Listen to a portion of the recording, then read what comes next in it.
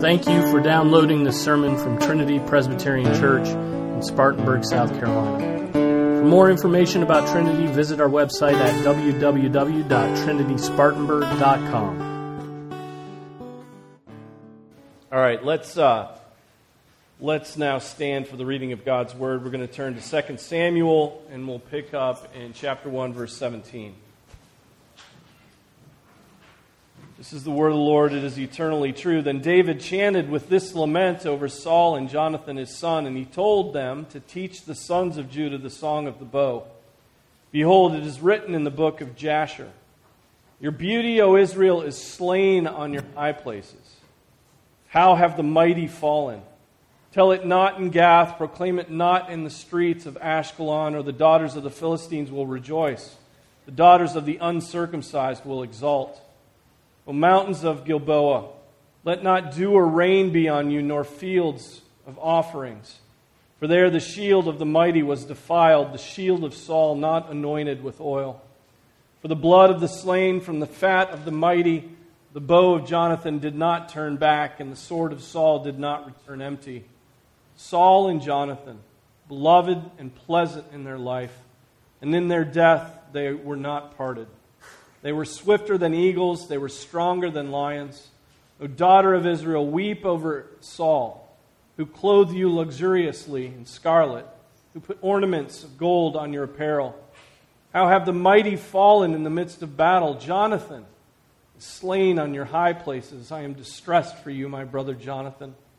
You've been very pleasant to me. Your love to me was more wonderful than the love of women. How have the mighty fallen, and the weapons of war perished? This is the word of the Lord. Be seated.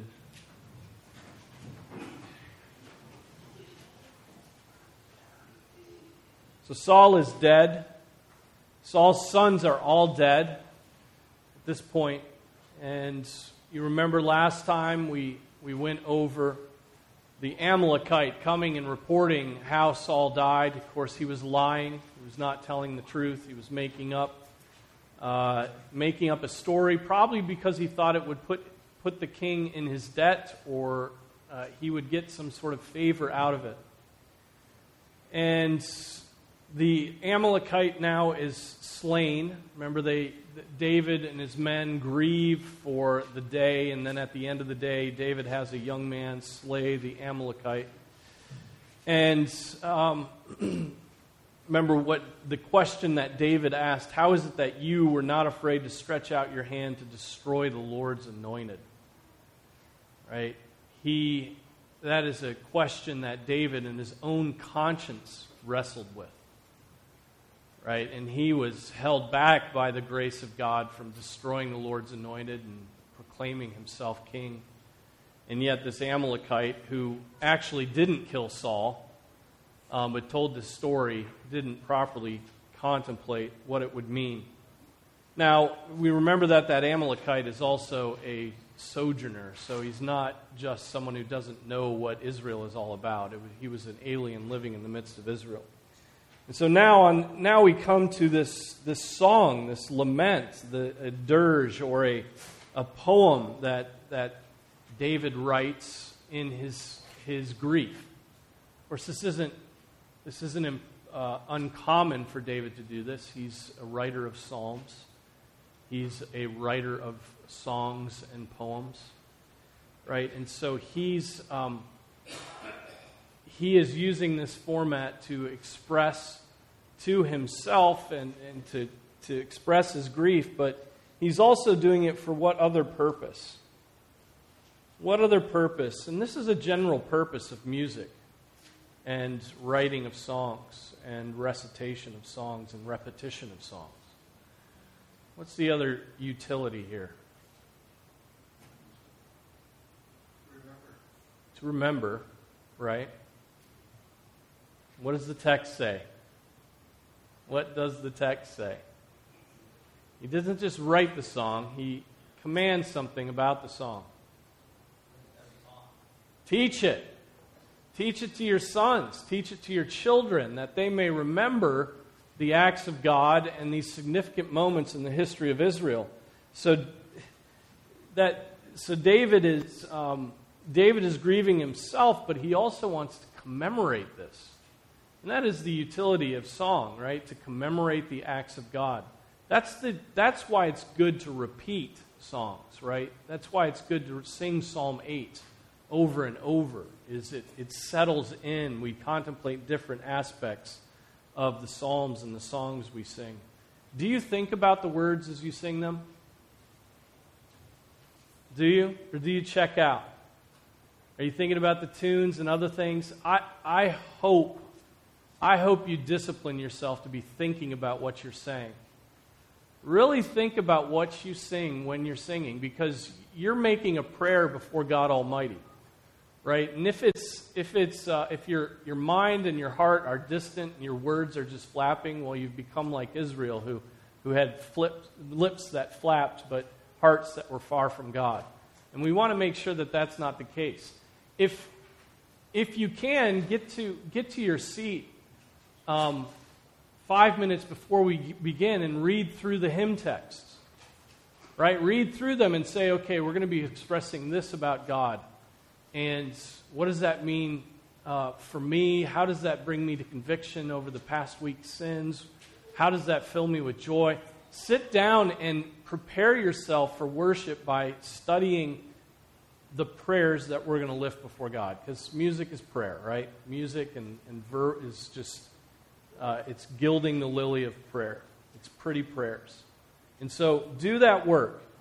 Do not let any part of our worship services be superfluous. It is engagement with God Almighty. Do the work, right? Children, it might be that you're old enough to stop drawing pictures and paying attention to the Word of God preached and to the prayers and to... Now, some of you are young enough, and I don't mind you drawing pictures of things you hear in the sermon. But get engaged with... Come outside of yourself and worship God, okay? That's all extra. That wasn't even a part of my sermon. But it's important here. David chanted with this lament over Saul and Jonathan here. This word chanted is more of a, it's lamented. He's pouring out his heart. He is sad. He is sore afflicted, right? This is a term of action. It's not a musical direction. He lamented a lament, right? He lamented a lament. He poured out his soul. A lament, as we know, is a song of mourning, a cry of a mournful heart to God.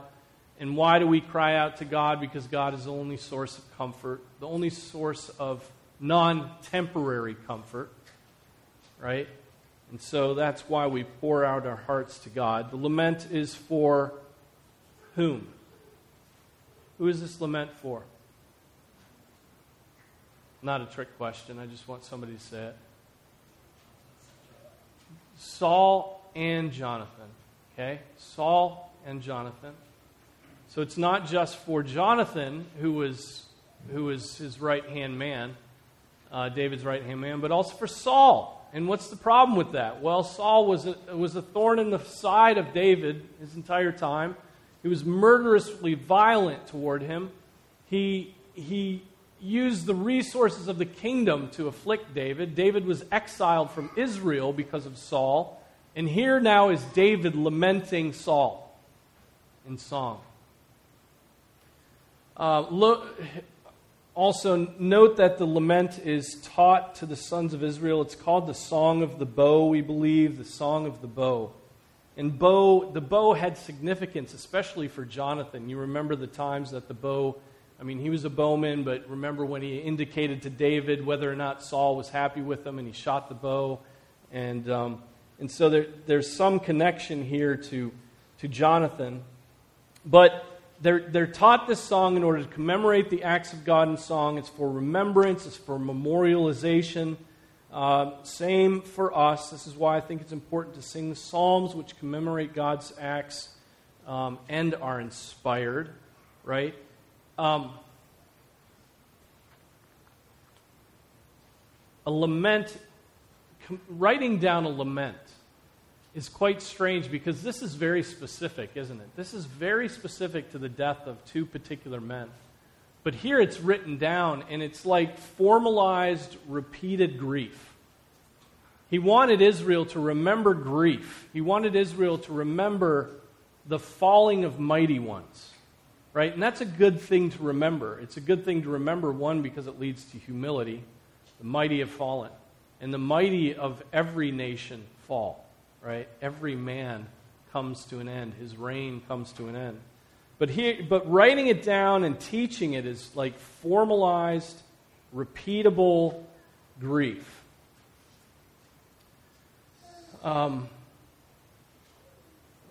Now, it's called the Song of the Bow, verse 22. The bow of Jonathan did not turn back, we read in verse 22. It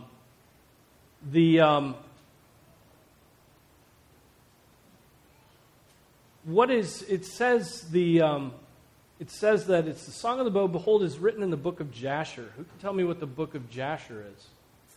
Any thoughts on that? Is it in your Bibles?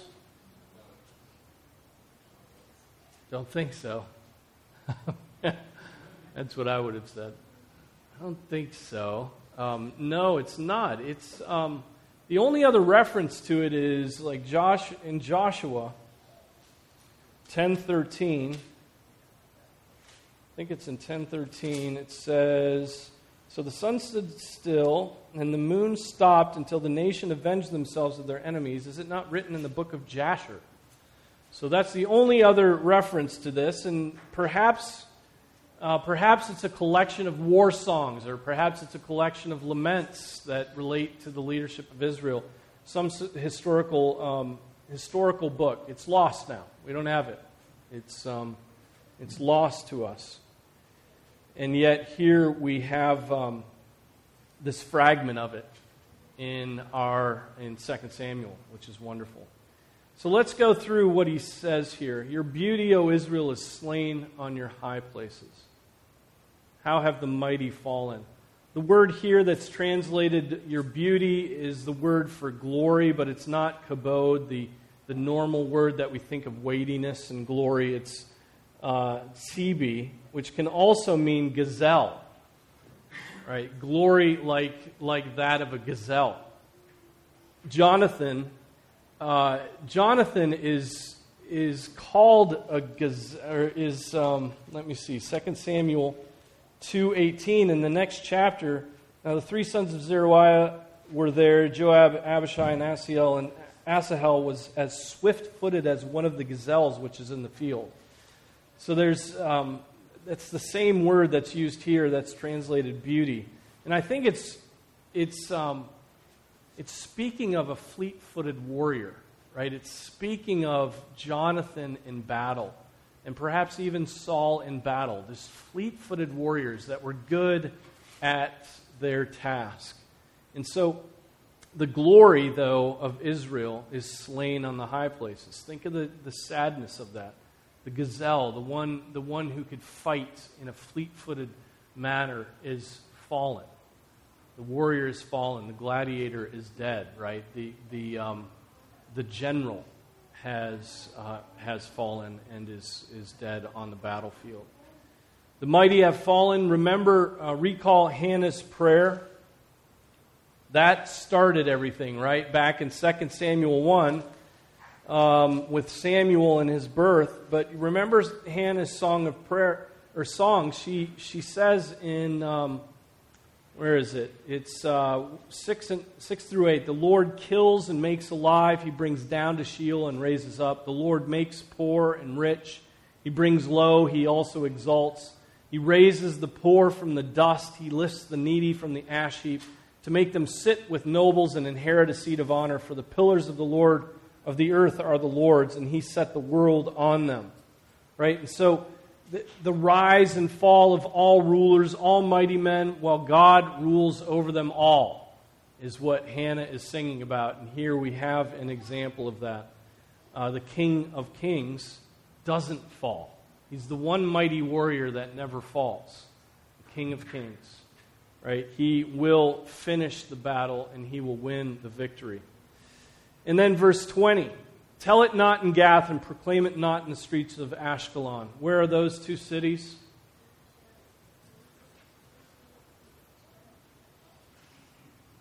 Philistia.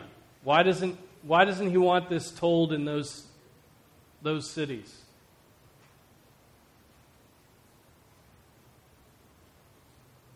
No one's talking tonight. It's frustrating. What's that? Yeah, they're in battle with the Philistines. That's who killed Jonathan and Saul. And so, and you remember what happened to Saul, that they fastened his bodies to the wall of the city, or his body. And so he doesn't want them to even know about it. He does not want to hear their boasts. He doesn't want to hear them speak ill, not even of Saul, right? And certainly not of Jonathan. The reaction will not be appropriate. It will not honor God. And that is always what David has in mind. What will honor God? What will honor God? In fact, we see that in him simply lamenting for Jonathan, or for Saul.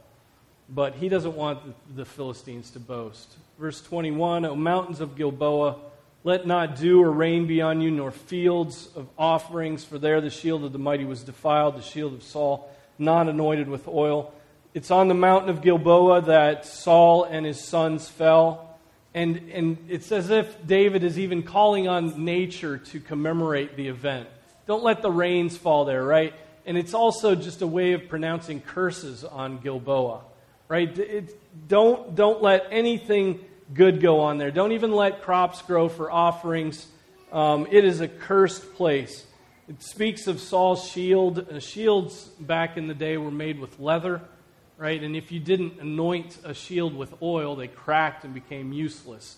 The leather becomes brittle. Just like a baseball glove, if you don't oil it up every once in a while, it becomes brittle and cracks. And so now it's an image of Saul fallen and his sword being covered in muck and mire and dirt. Verse 22, from the blood of the slain, from the fat of the mighty, the bow of Jonathan did not turn back, and the sword of Saul did not return empty. So we're getting the acts of Saul and Jonathan recalled to us. And then verse 23, Saul and Jonathan, beloved and pleasant in their life, and in their death they were not parted. They were swifter than eagles. They were stronger than lions. Now, what do we make of this? Was Saul pleasant to David in their life? Sometimes. Not often. Not primarily. Right? Was Saul... So what's going on here? What gives? Why is David lying? Why is David lying in this memorialization of Saul? Certainly that applies for Jonathan, but Saul, this is like when you go to a funeral and you know a man who's lived a profligate life, and everybody gets up there and tells you how good he was, right? And how much faith he had, and how he's blessed to be in the presence of God, and you're sitting there in agony thinking, this is all lies. I mean, funerals filled with lies are the most depressing place to be. Right? Is this what Jonathan is doing here? Is he just memorializing and recasting Saul as a hero? What do you think? He's still honoring God's anointed. That's true. Right, there's a sense in which he's keeping that commandment: honor your father and mother. He will show him honor where he can show honor. Right? Good? Yeah. Love covers a multitude of sins, and verse in 2 Corinthians, talk about love believes all things, just in case. It's in 1 Corinthians. Sorry, assumes the best of people. What's the point in his rehashing? Okay. Bad stuff at this point, because God's sovereignty has taken all this. Yeah, love covers a multitude of sins, and love doesn't keep a record of wrongs. And so that this could be an expression of love. Is there anything political going on here? David, you don't have to answer that. You can just say what you're going to say. It's a new regime, the political. Okay, good. It's a new regime coming in, remembering the history of what he did do good, because remember, he clothed him in scarlet. There was a part where he did well, especially in the beginning. Apparently he brought prosperity to Israel, right? There were good things that he provided to the people. But David is now coming into a kingdom that's divided, right? He and his men are off in Philistia, and the rest of Israel is in Israel. And he has the task now to bring everybody back together, to make this division end. If he wanted to prolong it, he could have written a diatribe against Saul, right, which would have made the divisions go. Was it easy? What would have been easier, for David to denounce Saul or to honor him? I imagine it was very difficult for him to honor Saul, given the last 3 or 4 years, right, of fleeing him. He praises what's true about Saul. Okay? Earlier in Samuel, when we talked about how beautiful Saul was. He was tall, he was handsome, he was well built, and David harkens back to that lovely bit. He was fast, things that people won't necessarily question. He doesn't praise his gentleness or his justice. True. Or his mercy or his consistency. He praises his life, his good life. He does say, though, that he was pleasant. Maybe, yeah, that could be. That could be. Not that Jonathan aesthetically looks at other men, or David, for that matter. Yeah, I mean, I think what we see going on here is David's conscience, just as active as when he was in the presence of Saul and cut off a robe and then repented of that.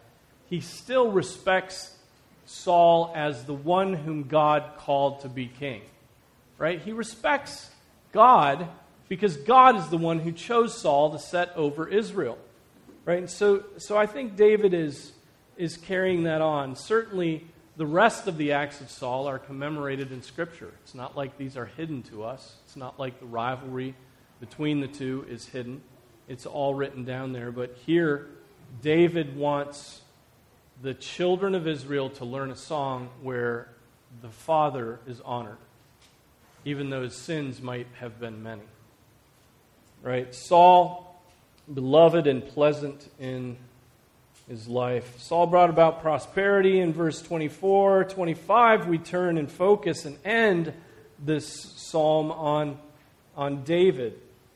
Focuses on Jonathan. He's fallen in battle, slain on the high place, pleasant to David, and then we get that statement, his love to me was more wonderful than the love of women, which speaks both to the glory of the love of women for men, and also of the different glory of the love of men for men, right?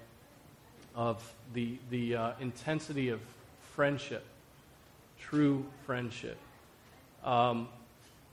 David has lost his friend. David has lost politically his strongest ally, a covenanted ally. David has lost so much here, and Matthew Henry says he had reason to say that Jonathan's love to him was wonderful. Surely never was the like for a man to love one who he knew was to take the crown over his head, and to be so faithful to his rival. This far surpassed the highest degree of conjugal affection and constancy. So Matthew Henry is saying that Jonathan's love was indeed intense because he was loyal to him. He was loyal to him, right? Saul Jonathan was the next in line to the king, and yet he pledged loyalty to David. And if you don't think that that meant much to David, it's that the intensity of that is encapsulated in this statement. His love to me was better than the love of women. He's speaking of fidelity. He's speaking of seeing Jonathan do what was so costly and selfless to himself, but so honoring to God, which was to be in league with David and not with Saul, because Saul had rejected God. To be in league with Saul was to be against God. To be in league with David was to be following one who had a heart as God's. So the mighty have fallen. Just a few thoughts. That's where it closes. How have the mighty fallen and the weapons of war perished? Of course, one hasn't fallen, and that's David. Saul had slain his thousands, and David his 10,000s. And now David's task is to bring together the kingdom. Of course, we know what lies ahead in 2 Samuel, right? We know that David is not without his own sins. And yet, what he does is coalesce the kingdom, bring order to the kingdom, bring order to the worship of Israel, is used by God, and then becomes a pattern for, and is a type of Savior, right? This throne of David, the kingdom of David. So a few applications coming out of this. David's godliness in this lament mimics Jesus' own lament on the cross, right?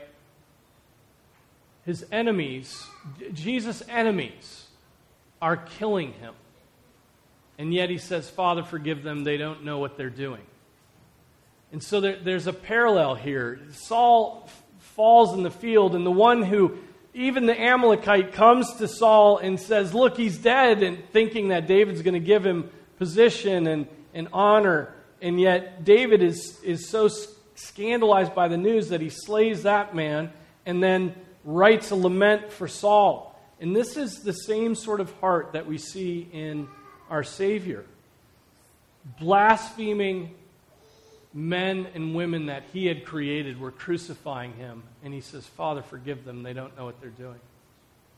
We would be like the apostles who wanted to call down fire from heaven, right? And Jesus had, how many legions of angels did he have at his command? But he did not call on them. He just prayed to his Father that they might be forgiven. That's hard. Isn't that hard to contemplate? Isn't that hard in the way that you and I always seem to want to take vengeance against our enemies? How it's so hard to pray for the souls of those who are against us. The ability to move beyond personal hurts, right? Do you have the ability to remove yourself or to move beyond personal hurts? Think of all of Saul's behavior.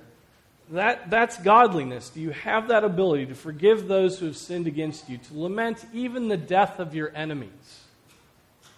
Can you lament even the death of your enemies? Can you lament the death of a father who abused you? Right? Is there not something tragic about the death of even the wicked that causes us to want to, that should cause us to want to lighten our words? Knowing that God is the final judge of all men, it should cause us to want to lighten our words against them. Why teach a song about defeat? Realize that this song is about defeat. Right? They lost. The mighty are slain. Why would you teach a song about defeat? Do we sing songs about defeats? No, not usually, right? We sing songs, unless you're a postmodern hater of everything, right? Then everything's a song of defeat. You're defeated that God made you male or female. But we sing about battles won. Here, Israel is commemorating a battle lost. Of course, we do put up we do put up memorials for those slain in battle. We do put up memorials, beautiful memorials, so that we remember defeats. And here's David doing that same thing. But why teach a song about defeat? Why is it important to teach a song about defeat? What if all of your songs are only about victory?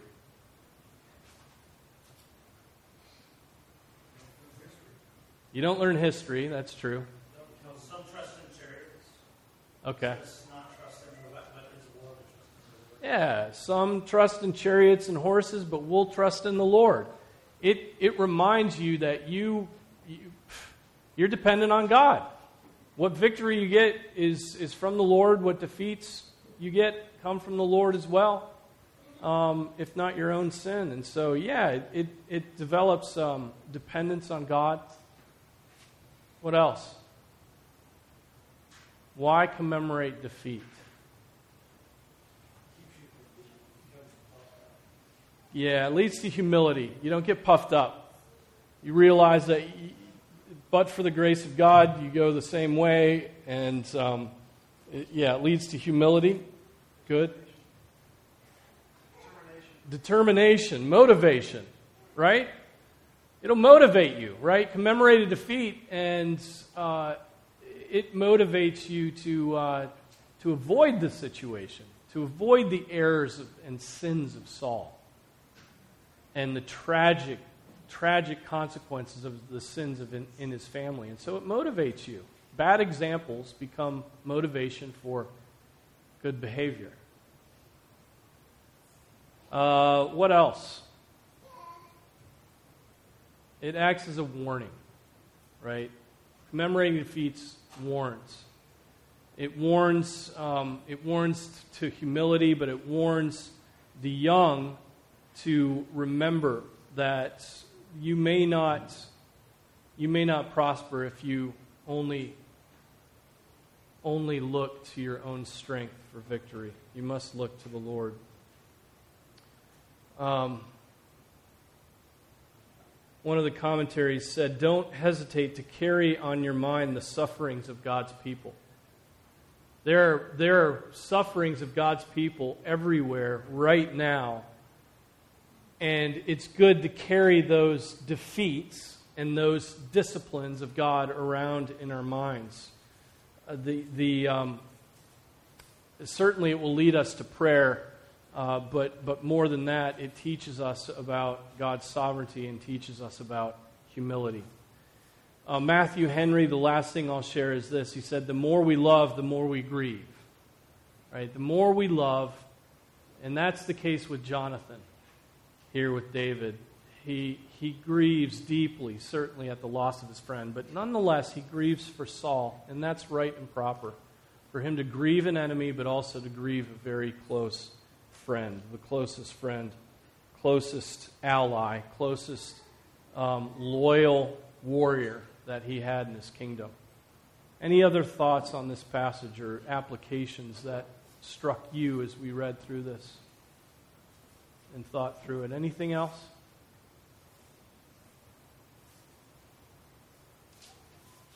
All right. Okay, go ahead. It says, how have the mighty fallen 3 times?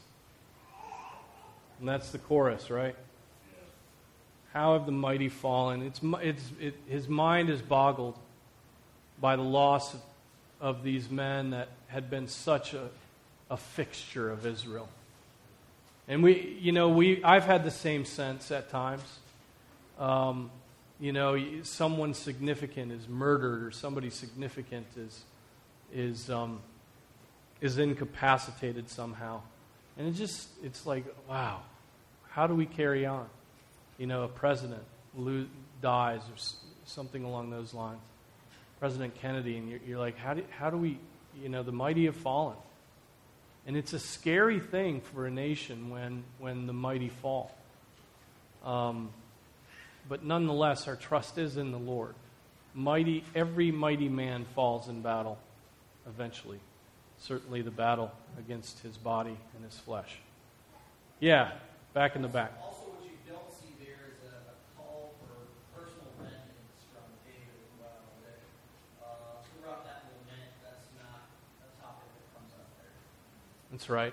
Yeah, not here in the lament is he calling for his men to go wipe out all of Saul's men. And so I think there's a very strong political element in all of this. And that's not to say it's wrong. It's right. David is to be king over Israel. He wants the people to be unified under his command, under his anointed command. Yeah, Esther. That was last Sunday's sermon. Why did? Because he stretched out his hand against the Lord's anointed. At least he said he did. And David took him at his word. And so he was punished for shedding blood. Right? Anything else? Now we're into David, right? Saul is going to recede into the past, although there's going to be ongoing consequences. But now 2 Samuel is all about David. And to study David is almost as fun as studying Saul. So look ahead, read through this book, and mark questions in the margins. And as we come to them, we'll see if they're answered. But let's close in prayer. Our Father, we thank you for your word, Lord. We thank you for reminders of what's good and true and right. We thank you for reminders of the graciousness of Jesus. Father, we were enemies, and he died for us. And Lord, how many songs have we written to commemorate the death of Jesus? And Father, it's so helpful to us to be reminded of where our redemption comes from. It doesn't come from within ourselves. It doesn't come from studying and academics. It doesn't come from money, but it only comes from your hand and through the work of Jesus and the Holy Spirit applying it to us. Lord, we thank you for this, and we pray in Jesus' name. Amen.